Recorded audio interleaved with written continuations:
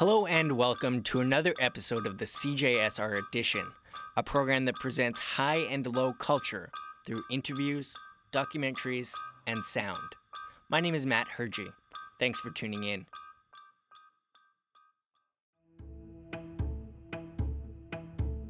When Roberta Laurie's aunt, a woman that she describes as an intelligent individual, described the Alberta oil sands as, quote, ethical, Laurie knew she had to do something.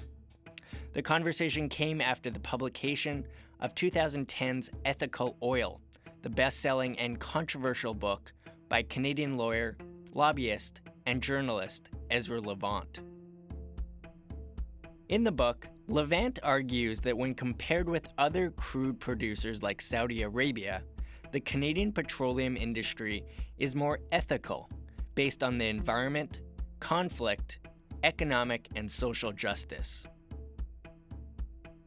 After her discussion with her aunt, Laurie, who is now a professor of communication studies at MacEwan University, she took a step back and decided that instead of simply being against everything that Levant writes, she needed to evaluate what he's writing and how it's being perceived. Does he have a point? Or was he just spinning the facts?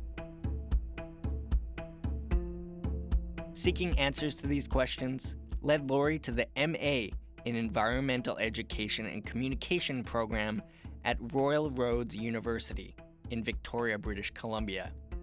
It was there that she focused her research on the ethical oil debate. The end result of her research is a thesis entitled Framing Ethical Oil: Shaping the Canadian Media Response to the Alberta Oil Sands, and it offers an in-depth philosophical analysis of the ways in which media pundits frame their biases in ways which promote divisive and ideological conversations. A little while back, I had the opportunity to sit down with Laurie in the CJSR studios to talk about her research. And that's where we'll start this week's episode of the CJSR Edition.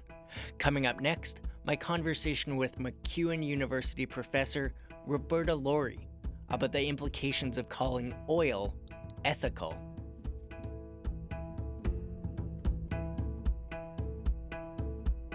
Roberta, thank you very much for coming down today. Well, thank you for having me, Matt. I want to start with a question that is maybe you're currently researching right now. What is the best way that we can navigate the debate around the Alberta oil sands? Well, I think that there has been a lot of divisive rhetoric surrounding the oil sands. There have been a number of pundits that have come forward, and rather than engaging in dialogue, it seems to be, there's a lot of simply hurling at the insults and not a lot of constructive talk has gone on. And so I really think that what we need to do here is have open and honest conversation about solutions to our challenges within the oil sands. Environmentalists should be talking to industry, and industry should be engaging environmentalists. We should be talking together because this is our land. What is it in particular about oil sands extraction in Canada that seems to elicit such a divisive debate around it? Is there something unique about that we don't see in other forms of political debate? I think that there is just so much money wrapped up in the oil sands. I've lived in Alberta nearly my entire life, and I recognize that when, in one way or another, the vast majority of Albertans' livelihoods depend upon the oil sands or oil and gas in some form or another. Now, I don't necessarily think that it has to be that way, but that's the reality at this particular time. And so I think it becomes an easy target for manipulation. People who, have certain agendas, whether that's, making money or promoting their own careers. I think that it's an easy topic to divide Albertans on. I think that money is at the heart of it. Okay, well, let's go back in time to Ezra Levant's 2010 book, Ethical Oil, The Case for Canada's Oil Sands, which has a very loaded title there, Ethical Oil. Can you describe what Ezra Levant meant when he said ethical oil? I can. In a way, I think that pairing the two words is genius, in a sense. When we think of the word ethical, we think good, we think morally responsible, we think doing the right thing, we think warm and fuzzy thoughts. It's a very Canadian word. So when you pair a word like ethical with a word like oil, and you connect the two words together enough, association develops. And so now, when I think about, ethical oil, that's a good thing, isn't it? And so it becomes this juggernaut of a frame. Describe what you mean when you use the word frame. Well, I can tell you there's a particular cognitive linguist, George Lakoff, who writes extensively on framing. And he describes frames as mental structures that shape the way we see the world. So frames, in essence, are the associations that we make between words and ideas. And we have mental associations with virtually every word. And they're subconscious. We don't necessarily realize that when we hear a word, we're thinking about something else. So, for example, say you say the word sunshine to me. Maybe the image that I get in my head is a day at the beach or playing with my children outside. Those are the images that come perhaps to my mind. How did Ezra Levant's use of the word ethical oil change the framework then for how Canadians as a whole think about bitumen extraction? Well, when I analyzed his book, I looked for themes, overarching themes that kept arising within the text. And so these were themes that Levant has associated with the term. And so now these are themes that come up when people think of the Alberta oil sands. And so to give you a couple of examples, the one that's perhaps the most associated with his writings and his speaking is what I like to call the we versus they theme. The we versus they theme is essentially a relativistic theme. Or argument. The thinking goes this way. Canada's an ethical society. In Canada, we treat our workers well. In Canada, people get paid a fair wage. In Canada, we avoid discrimination against minority groups. We have equal treatment between men and women. Canada's an ethical society. Other oil-producing countries, such as Saudi Arabia, Nigeria, maybe Venezuela, Saudi Arabia in particular, has a history of human rights abuses. In Levant's book, he claims that Saudi Arabia exports jihad around the world. So these are negative associations. So his argument goes something like this. If we have to buy oil anyway, let's buy it from Canadian sources, because Canadian sources are obviously much more ethical than Saudi Arabian or Nigerian sources. What is the fallacy behind that linkage? I understand that there must be one, and I can certainly come to my own presumptions on it, but I was just wondering what your perspective on it is. I think the main problem with an argument like that is you skirt around the main issue. You miss the point. And I'm sure that some of your listeners know of Geo Takich, author of Will the Real Alberta Please Stand Up? And I spoke to Geo about ethical oil, and I loved his analogy because Geo's quite forthright. And he said this to me. He said, "So if you kill 10 people and I kill only 5, according to Levant's argument, I'm more ethical than you." So I think that pretty much sums it up. Yeah. So is there another example that you can offer in Ezra Levant's book, how he pairs things maybe in an inappropriate way? Absolutely. Throughout his book, Levant attacks any groups who oppose oil sands extraction, even groups that simply propose their responsible development.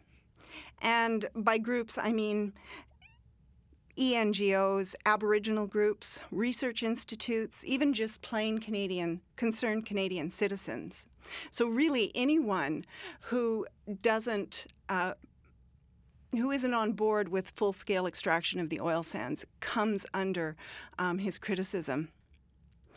And throughout the book, he heaps this derision and sarcasm on top of oil sands opponents and critics.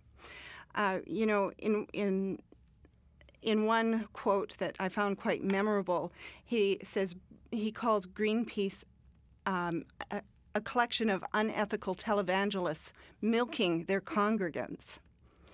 And he even suggests that environmentalists in Saudi Arabia are somehow in cahoots by describing them as a loose coalition and claiming that they have a brilliant symbiosis. So, he also centers his attack around Aboriginal groups. Andrew Nikiforuk comes under scrutiny. The Pembina Institute. At one point, he actually criticizes a Pembina press release in which the research group projects the loss of more than 160 million boreal forest birds to the development of the oil sands. And in a particularly memorable quote, he imagines Dr. Evil raising his pinky while saying the word million, and likens the Institute's research methodology to that of Dr. Doolittle. So this is, very belittling, and ultimately it's meant to distract from the Pembina Institute's credibility. That's all it is. It's an attack. And this is not helpful. The other thing that I really found disturbing is throughout his criticism of various environmental groups, going back to Greenpeace and other environmental groups that allegedly are in cahoots with Saudi Arabia, he frames anyone who is opposed to the development of the oil sands as radical or extremist. And I feel as though this has really been picked up by certain people within the Canadian government. And this is very troubling because you see examples of it. For example, just last year, Natural Resources Minister Joe Oliver claimed that radical groups, this was when discussing the proposed Northern Gateway pipeline, Joe Oliver claimed that radical groups were trying to block trade and undermine Canada's economy. Well, that is in no way helpful to dialogue within the country, this divisive nature of these attacks. Well, Ezra Levant is I don't want to say I hate using the word popular, but he is a well-known name on the media landscape. And this isn't a media criticism interview, but I'm curious, what is it about Canada's media landscape, or perhaps what is it about the state of dialogue in this country that makes derision and sarcasm and belittling so effective as a mechanism to change popular opinion? I really don't know the answer to that question, but it's something that I have been struggling with for some time now.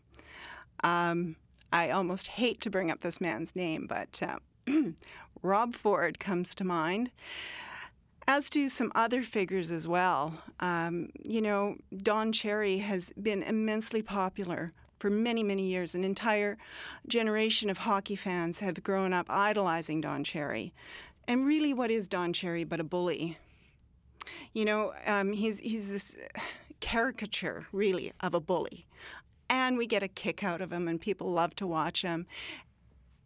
And it's almost as if we popularized this ideal of the average guy being a bully. And somehow that's okay. And I don't think it is. But I don't know why that has become culturally acceptable in some way. And again, of course, you see it in characters like Rob Ford as well. You know, he was the everyman to Torontonians. And I mean, he's now kind of stepped over that line. But even now, his popularity hasn't really waned. And so what is with that? Why is this behavior acceptable? What I struggle with the most is that it in other countries, in my analysis of other countries, beyond maybe the United States, it doesn't seem like it's that way. So I'm wondering if there's something particularly Canadian about championing the everyman bully. Yeah, and again, I really don't know the answer to that. I wonder if it is something that has come up from the States. You know, we do seem to be just, you know, that 5 to 10 years behind the current trend in the States, which is a little sad for me to say, but it seems to be something that a trend that we see over and over again, and certainly we've seen it down in the States with guys like Glenn Beck and Rush Limbaugh. We see this championing of the everyman, and in the case of Sarah Palin, the every woman, you know, and that's, you know, that's a wonderful ideal, but not when it goes to the point of championing ignorance and bullying.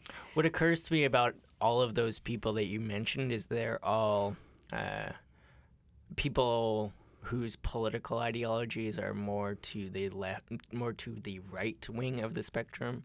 Who comes out ahead when this dialogue is advanced? Is it conservatives, and why are they using this tactic? It seems to be a tactic that the conservative right wing, particularly radical right wing, has embraced. I think it's unfortunate that it's working so well. When you leave logic and reason at the door, it has unintended consequences, perhaps. We've seen an attack on our scientific community here in Canada. We've seen this trend in Canadian politics that seems to lack reason. You know, even the policies of our current Prime Minister, Stephen Harper, tend to diminish the importance of science and logic. And I don't know why that is, but it does seem to be working, unfortunately. Is there a particular link that you could draw between conservative right-wing bullying and the defunding of environmental programs, or the belittling of more progressive approaches to society? Well, I think that part of the problem is that the right wing has been on the ball for a lot longer than the left wing. You know, the right wing generally has a lot more access to funds, to corporate money. You know, we see that in Alberta. Can we even call Alberta a democracy anymore when we've had the same political party get into the provincial government for how many years? For decades. And now we see this trivialization of knowledge and science. You know, I think personally that it's linked to the perpetuation of ignorance. When you promote ignorance within a population, you can gain control. You're listening to the CJSR edition on CJSR FM 88.5 in Edmonton, Alberta, and around the world at cjsrnews.com. My guest today is MacEwan University professor Roberta Laurie. Her thesis, which was written at Royal Roads University in Victoria, British Columbia, is called Framing Ethical Oil, Shaping the Canadian Media Response to the Alberta Oil Sands.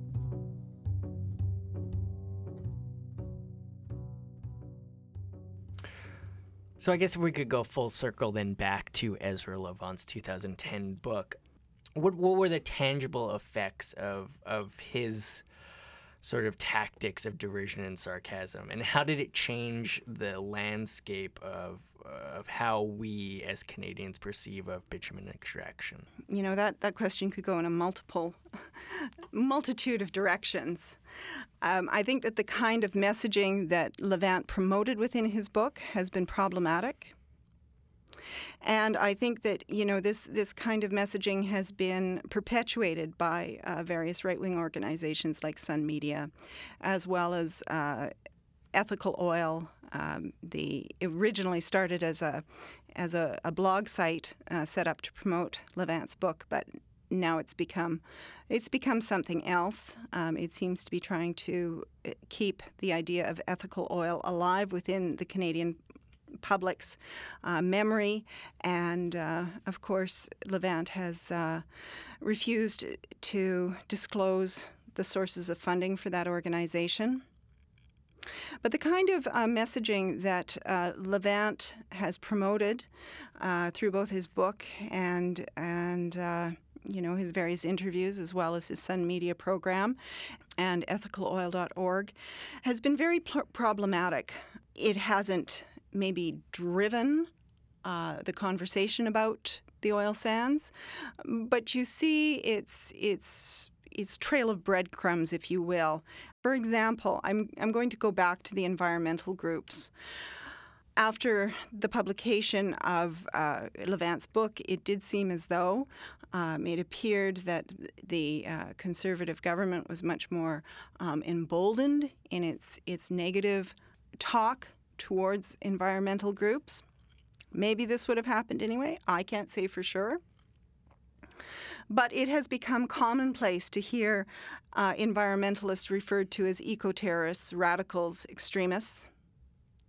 And this is very troubling because in my mind, the Canadian public has been primed with this message. When you prime an audience in that way, it's much more easy to manipulate them in the future. For example,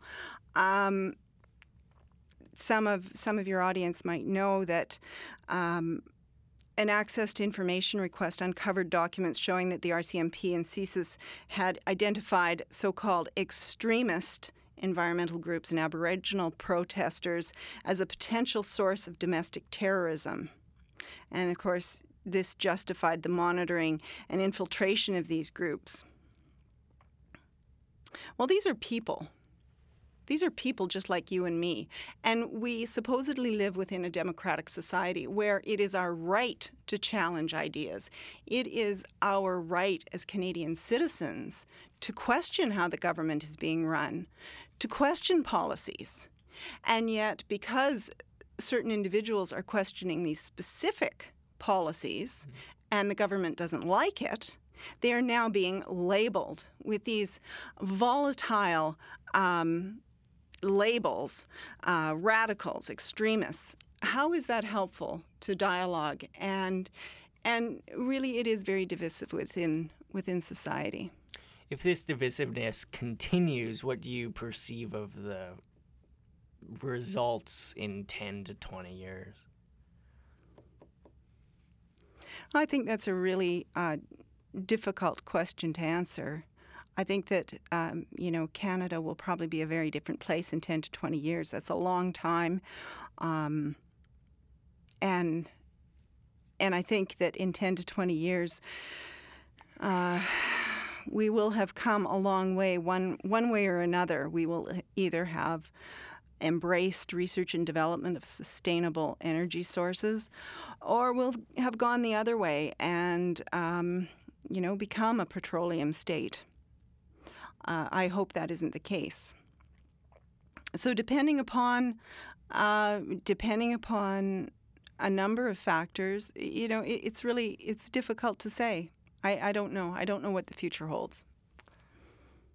I want to leave you with the final word here. Is there any final thoughts that you want to leave us with? Yeah. I think I'd like to say this. Words are important. Words have meaning. And one of the presenters at the conference this weekend said something that left an impression on me. She said this, Judy Garber said this: words, narratives, and truths are contestable. And I believe that when those words speak mistruths, when we see misinformation being perpetuated in whether it's in the media or whether it's around the dinner table, it's our responsibility to contest them. And so if you hear mistruths being spoken, stand up and tell the truth.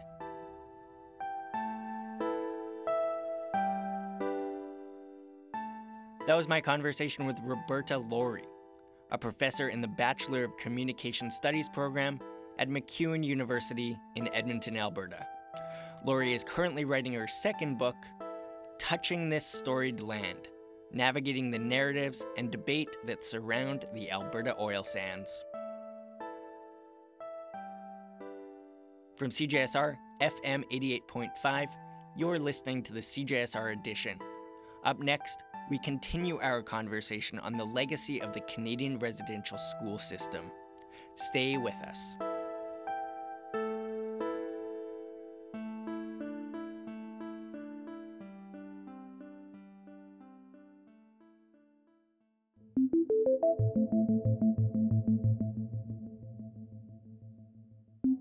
In the wake of the Truth and Reconciliation Commission's Alberta National event that took place in early 2014, there has been an increased focus on the legacies of Canadian residential schools.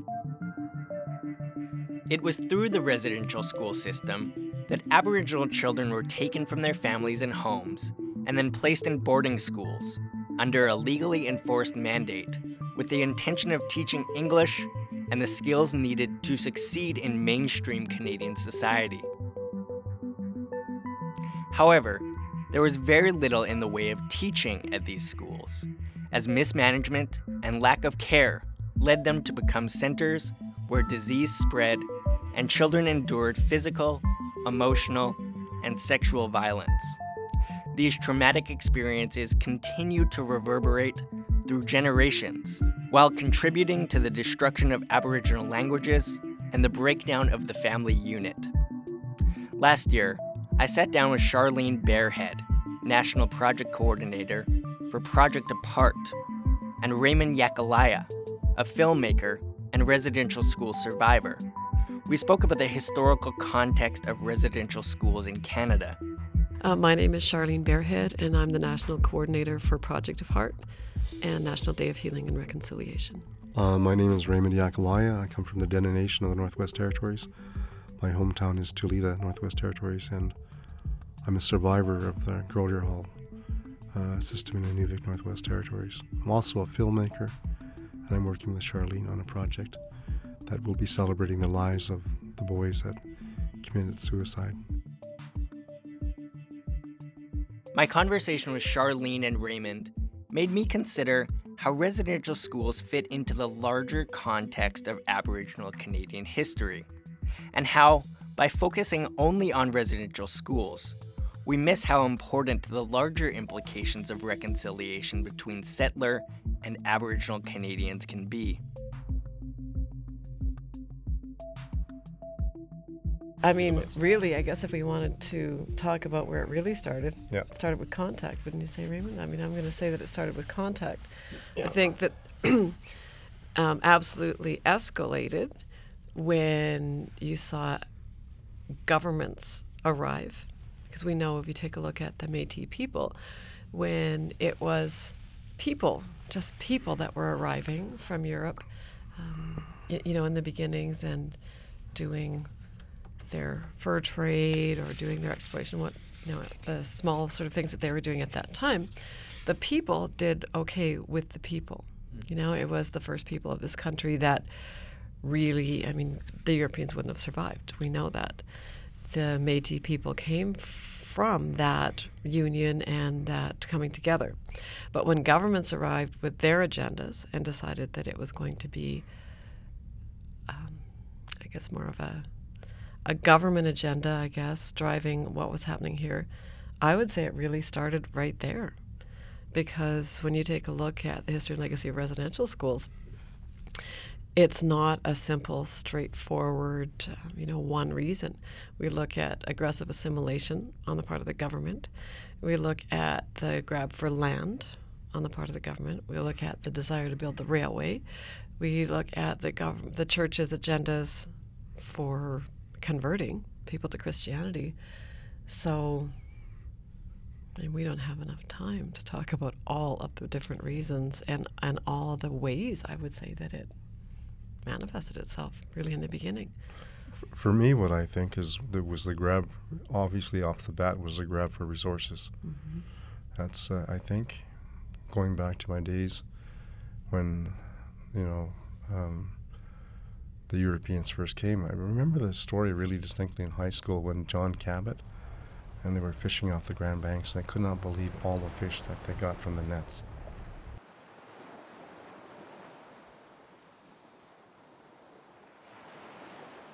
That just blew them away because Europe was they already had cut down large part of their trees. People were like boat people in this time, because they destroyed the resources. So Europeans coming to North America, it was almost like paradise coming over again. And it really comes clear in that story when John Cabot's men, I think, on the Grand Banks, put his nets in and they were full, they could not believe. And then they looked at the land. The land was as good as it was when it was first made. Mm-hmm. And that was just only on top of the land, what they could see, and nothing was spoiled. But the only thing between the Europeans and the resources and the land was the First Nations. So I think that's really where the conflict began. When Europeans arrived, the land was still intact because that was the teachings of the first people of this country. You never take more than what you need. You never take anything without giving something back. Reciprocity is key. And to everything that's living, not just to one another, but to the earth, to everything that's living. And when you take a look at the ideologies of the first people, everything has a spirit, everything's living. So you think about that not only did the Europeans not look at that and realize we have something to learn here that could have helped us not have to come here if we had understood that, not only did they not recognize that, but then through residential schools, taking that away by destroying that. I mean, that was the entire goal, was to make sure that you destroyed any knowledge, any connection to those teachings, to those values, anything that made you Indian, anything that made you, and I mean, really, we can't even use another term for that period of time because that's the only term they used. But when they looked at that, so not only do you see that taking away the teachings, but so many of the teachings can't be translated well into English, right? I mean, they're within the language of the people. So when you kill the language, there's not a really accurate way to be able to carry that forward. When you kill the teachings, when you separate the children, and then when you kill the children, because the life in those schools ended many, many, many lives. I often think one of the greatest gifts that we had in North America, one of the greatest resources which the Europeans failed to see, and it was right in front of them, was the people themselves. Mm. They didn't know our people knew everything about this land. We were very strong with it, very intimate with this land. But instead, they put us on the opposite side of them as something like a wild animal to be corralled, to be tamed. I think with the residential schools were one of the things where they wanted to assimilate our people. And last week I was with Charlene, and one of the deputy ministers of Indian Affairs, Duncan Campbell Scott, puts in a report that he says that a lot of the Native kids were dying in residential schools, especially in Saskatchewan, where some schools had 25% of students dying of tuberculosis. One school had 75% dying. And this Duncan Campbell Scott says This is geared towards the final solution of our Indian problem. This was a man who was supposed to be working for a department that's supposed to help Native people. Duncan Campbell Scott was born in 1862 and served as a bureaucrat for the Department of Indian Affairs in 1905, becoming the head of the Department of Indian Affairs from 1913 to 1932.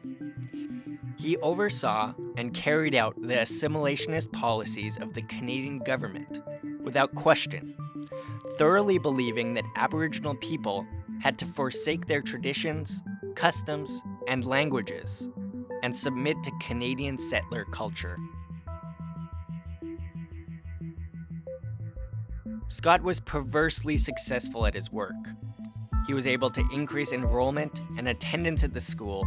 The number of First Nations enrolled in any school rose from 11,303 in 1912 to 17,163 by 1932. This could have been as a result of his work in making attendance at residential schools mandatory within Bill 14 of the Indian Act, or it could have been because of his decision to tie school funding with the number of children enrolled. This last factor encouraged schools to enroll as many children as possible, including those who were too sick to attend, and ended up spreading disease among other students.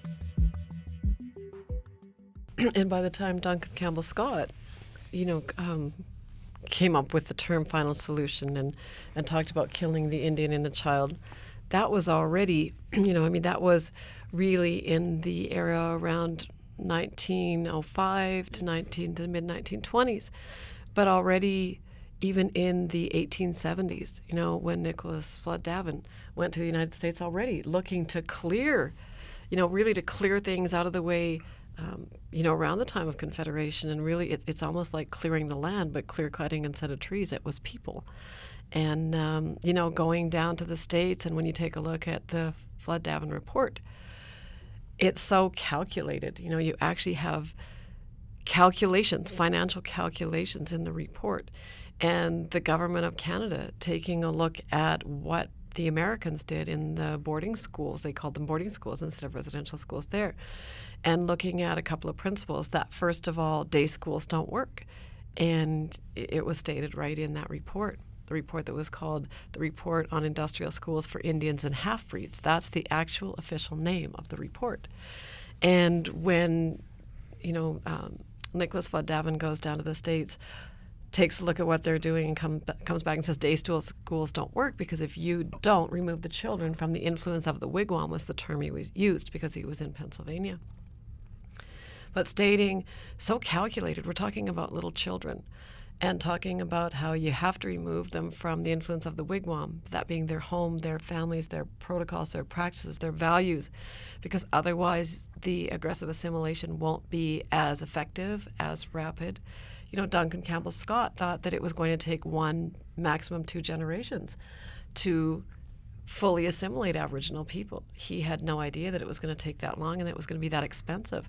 And when you take a look at the calculations, the discussion was, do we do like the Americans and actually take responsibility for operating the schools ourselves, or do we find a cheaper way to do it? So engaging the churches and contracting churches was a cheaper way to be able to kill the Indian in the child. This final solution, and as Raymond said, this isn't the only act. This is in a series of events and activities that the government undertook. And that's why, they came up with the term final solution, because people weren't lining up for the Gradual Civilization Act. People didn't choose to do that. So it got more and more aggressive. So I think when they use the term aggressive assimilation, sort of indicating that it's very active, but really it was aggressive in every aspect. Brutal assimilation. Nicholas Flood Davin was a predecessor to Duncan Campbell Scott, who penned a highly influential report and convinced Prime Minister John A. Macdonald to implement residential school programs. And it's always amazing to me that when you think about it, when you look at what has happened to the First Nations people of this country, the Inuit, the first people of this country, and still today, 2013, well over 200 years, well over, really, when you take a look at Contact, 400 years into it, you still have the first people of this country trying to protect resources for all Canadians. Because when you take a look at the navigable waters issue that comes up with the Omnibus Bill, all of those issues about protecting the land, it's about protecting the land for everybody in Canada. So it's amazing to me that you see the first people treated so brutally, and you still have people that come forward because they still practice their own protocols of kindness and sharing and not of ownership and control, to still be saying we need to work together to protect the land and for everyone.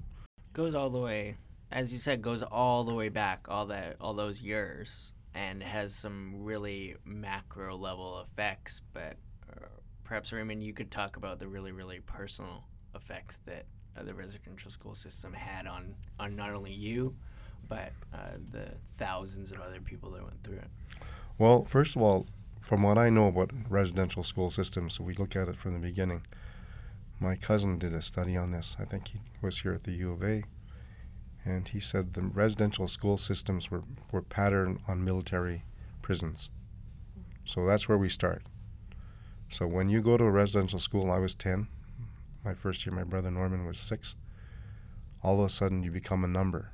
It's run by the Catholics, the Diocese of Mackenzie, the Oblates, and I guess the Grey Nuns. So all of a sudden, Raymond Yakeleya becomes, they sign you a number, like in the jail, 206. That was my number. My brother was 205, 204, and 203.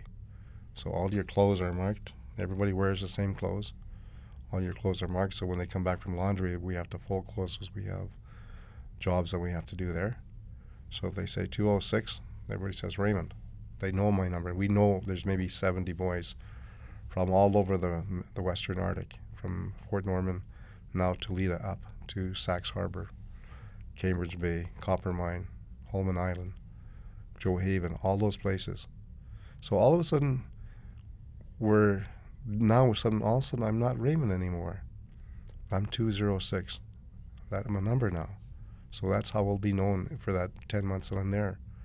So we get up in the morning, we pray. We're always praying. I don't know why we prayed so much. Turn me against Catholicism. And you have rules that there's a certain amount of times you got to do certain things, but it's always praying. And I think the thing of it is we were looked after by nuns that didn't want to look after 70 young rambunctious boys.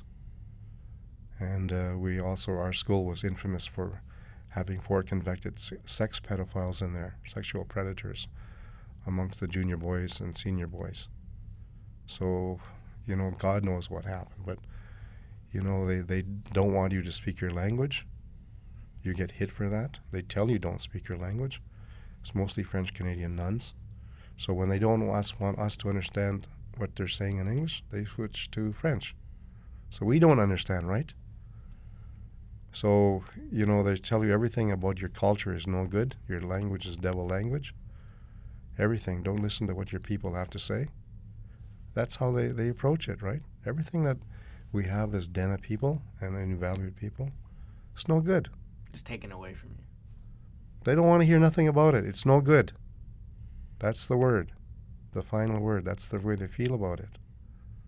So in terms of what they've tried to do is, nowadays we see the results that we're losing our language. One of the reserves in Alberta here, the Tsuut'ina, I think they're down to, they say, less than 50 speakers.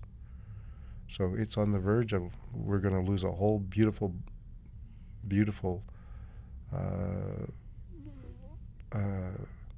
source of knowledge from the Tsuut'ina. They forget, they don't, from what I understand, my contacts there, they don't even remember their creation story. But they're losing it.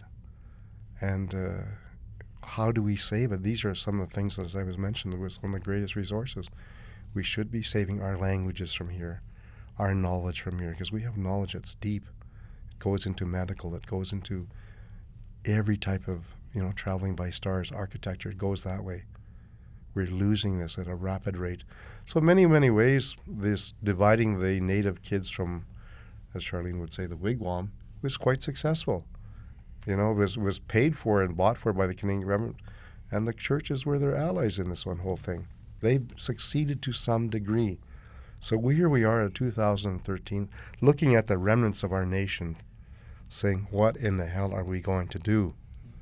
We came just like we came out of as Premier Harper had said, it was a genocide against the First Nations. Our country was at war with us, innocent people. I find that really sadly interesting. The fact that we think about residential schools as a part of our past, but it still has a tremendous effect of our present and will continue to have an effect on our future. Well, and I think that is such an important point, because in a couple of different ways we look at that. First of all, and people do think it's way back in the past. First of all, you can be 25 years old in this country and still be a residential school survivor, because the last school in Saskatchewan closed in 1996.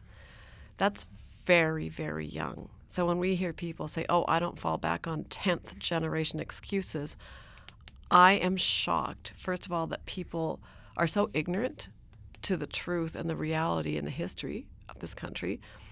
We're living it right now. So we have people who've gone to residential schools who are very young, and we have intergenerational survivors who come from families where there are 2, 3, 4, 5, 6 generations of people in their family who've gone to residential school. But then you think about people who were repeatedly abused. The fact that people can get out of bed in the morning and put one foot in front of the other is heroic in many situations and unbearable for some. And I mean, Raymond knows that all too well.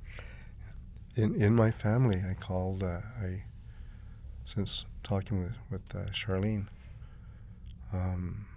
there were 6 members of my family, brothers included, cousins, that were,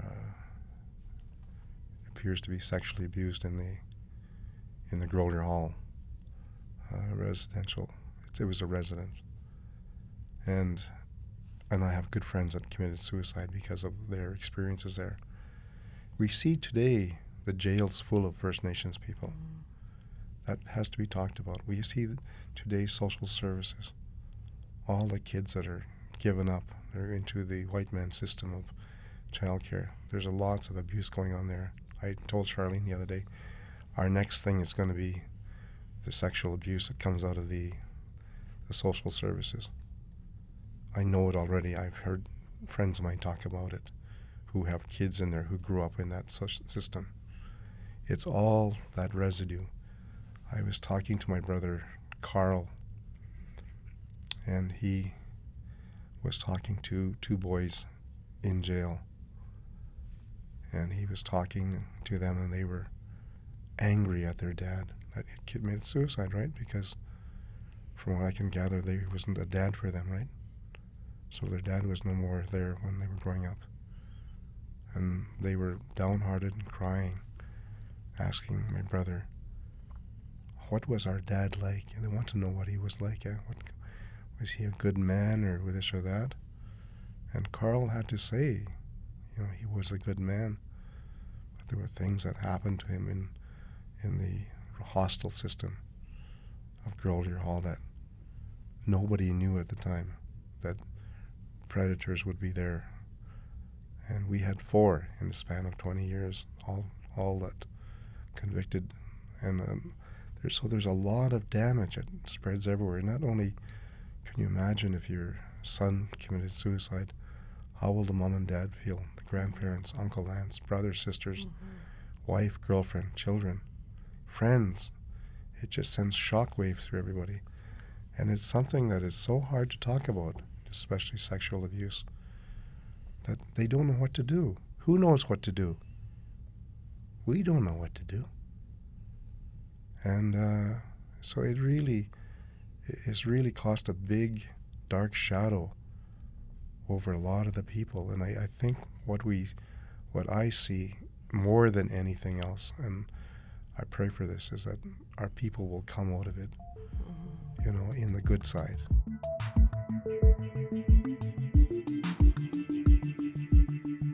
So we've both been sick. Yeah. Give your editor a good job of cutting this out here. Of course, that's me. Yeah. Okay, there you go. There you go. You know what I feel sad for my country, in many ways, in this way, to put its own first citizens through this on nothing but crap. Let's call it for what it is. And I feel sad because I think the First Nations, when they went into things with the government, into treaties and stuff, did so with a good heart, with an open heart. First Nations have never broken a treaty. Never.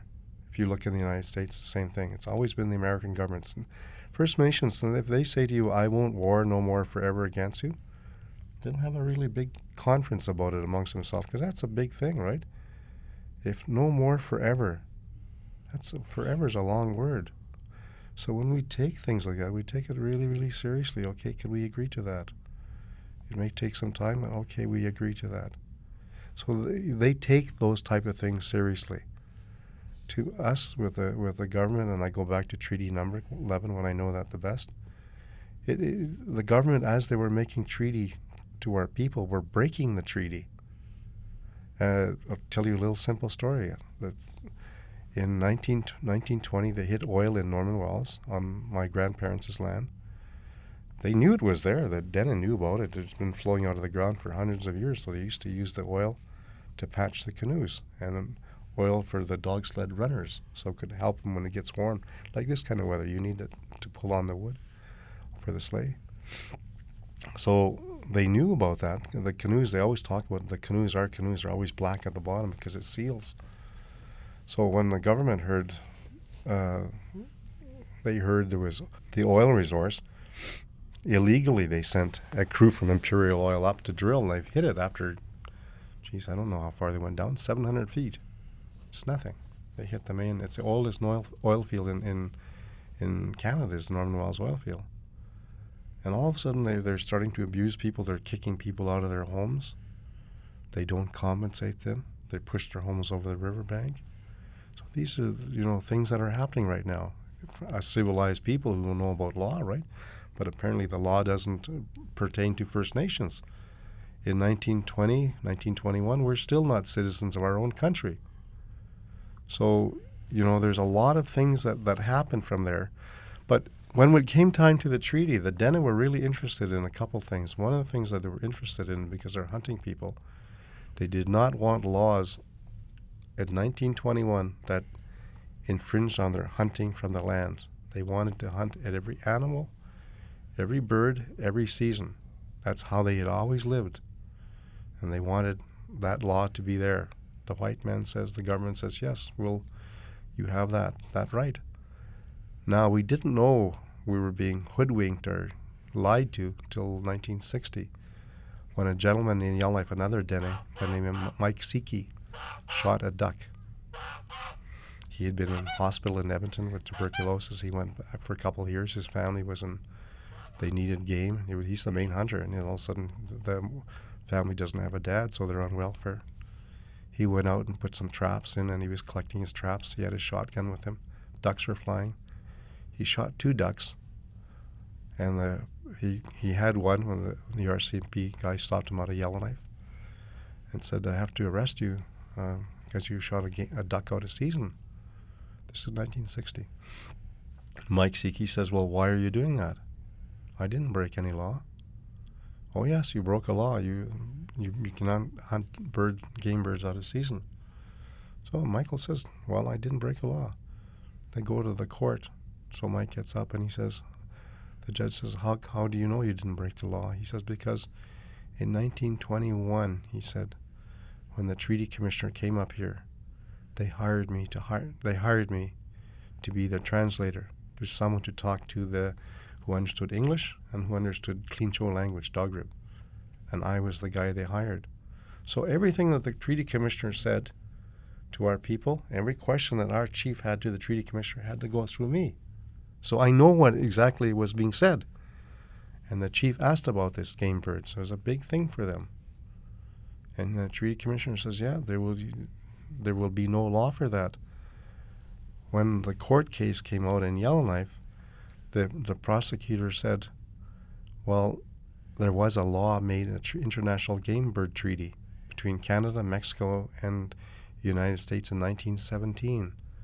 They were concerned, Mexico, I guess Canada, and the United States, about game birds being shot in the springtime. That would be ducks, geese, swans, whatever people would eat, right? So they made an international, it's called a Migratory Birds Convention Act in 1917. They signed it without telling the native people. So when they were making treaty with the Dene, they lied because they knew that they couldn't shoot these game birds, but to get the land and not the resources, they lied. And so that's where Mike Siki found himself. And we didn't know this, right? No one tells the Dene anything until we have to test it. And so that's what I'm saying. You have those type of things that happen, and it's all about resources. The Supreme Court eventually ruled against Michael, even though this implied that the treaty commissioner had negotiated in bad faith. Because of this, the federal government eventually moved in the 1990s to change the convention and allow for spring subsistence hunting for Aboriginal people. Now, the interesting thing about the timing of that, when Raymond tells that story, is in 1920, when that's happening way up in Norman Wells, down in the more southern areas of Canada, across the prairies, and right through from Ontario, that's the year that Duncan Campbell Scott made it mandatory for all First Nation children, all Indians under the Indian Act from age 5 to 15 to go to residential schools. That's even 13 years after Dr. Peter Bryce did his report that he called a national crime. But another thing that's very interesting, and Raymond, hits it right on the head. It's about resources. Initially, the residential schools were only in the provinces, in the southern part of the country. But with the discovery of resources in the north, suddenly in 1939, so, not long after what Raymond's talking about, Inuit people are suddenly Indians under the Indian Act. And now suddenly the Inuit children have to go to residential school, and the government comes forward and says, oh, well, we have a fiduciary responsibility to educate the Inuit now because it's under the Indian Act. But isn't that interesting that it completely aligns itself with the discovery of more and more resources in the north? The larger context that residential schools need to be placed within is this struggle for control over resources and land. For the first peoples of the land, the residential schools decimated language, family structure, and most tellingly, ways of knowing and engaging with the land. This is what the Truth and Reconciliation Commission attempts to bring to light. However, the larger struggle of who truly owns and who should benefit from the land and resources of Canada has yet to be addressed. The Truth and Reconciliation Commission only starts a very long and difficult discussion of how we as settler and Aboriginal Canadians live, profit from, and protect this land. Thank you to my guests, Charlene Bearhead, the National Director of Project of Heart, and Raymond Yakeleya, filmmaker and residential school survivor. For more information, visit the Truth and Reconciliation Commission's website, trc.ca, or visit Project of Heart, a collaborative learning program about the history of Aboriginal people in Canada, at projectofheart.ca.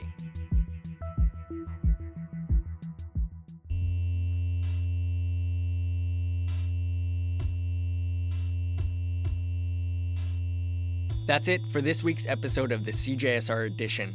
Thanks for tuning in. I've been your host, Matt Hergy. This week's program was produced by myself, with assistance from CJSR's associate producer, Roshni Nair, in the studios of CJSR FM 88.5, community-powered public radio from Edmonton, Alberta, Canada. If you have any questions or feedback about this show, or any of our archived episodes of the CJSR Edition, log on to our website, cjsrnews.com/edition, or email news@cjsr.com.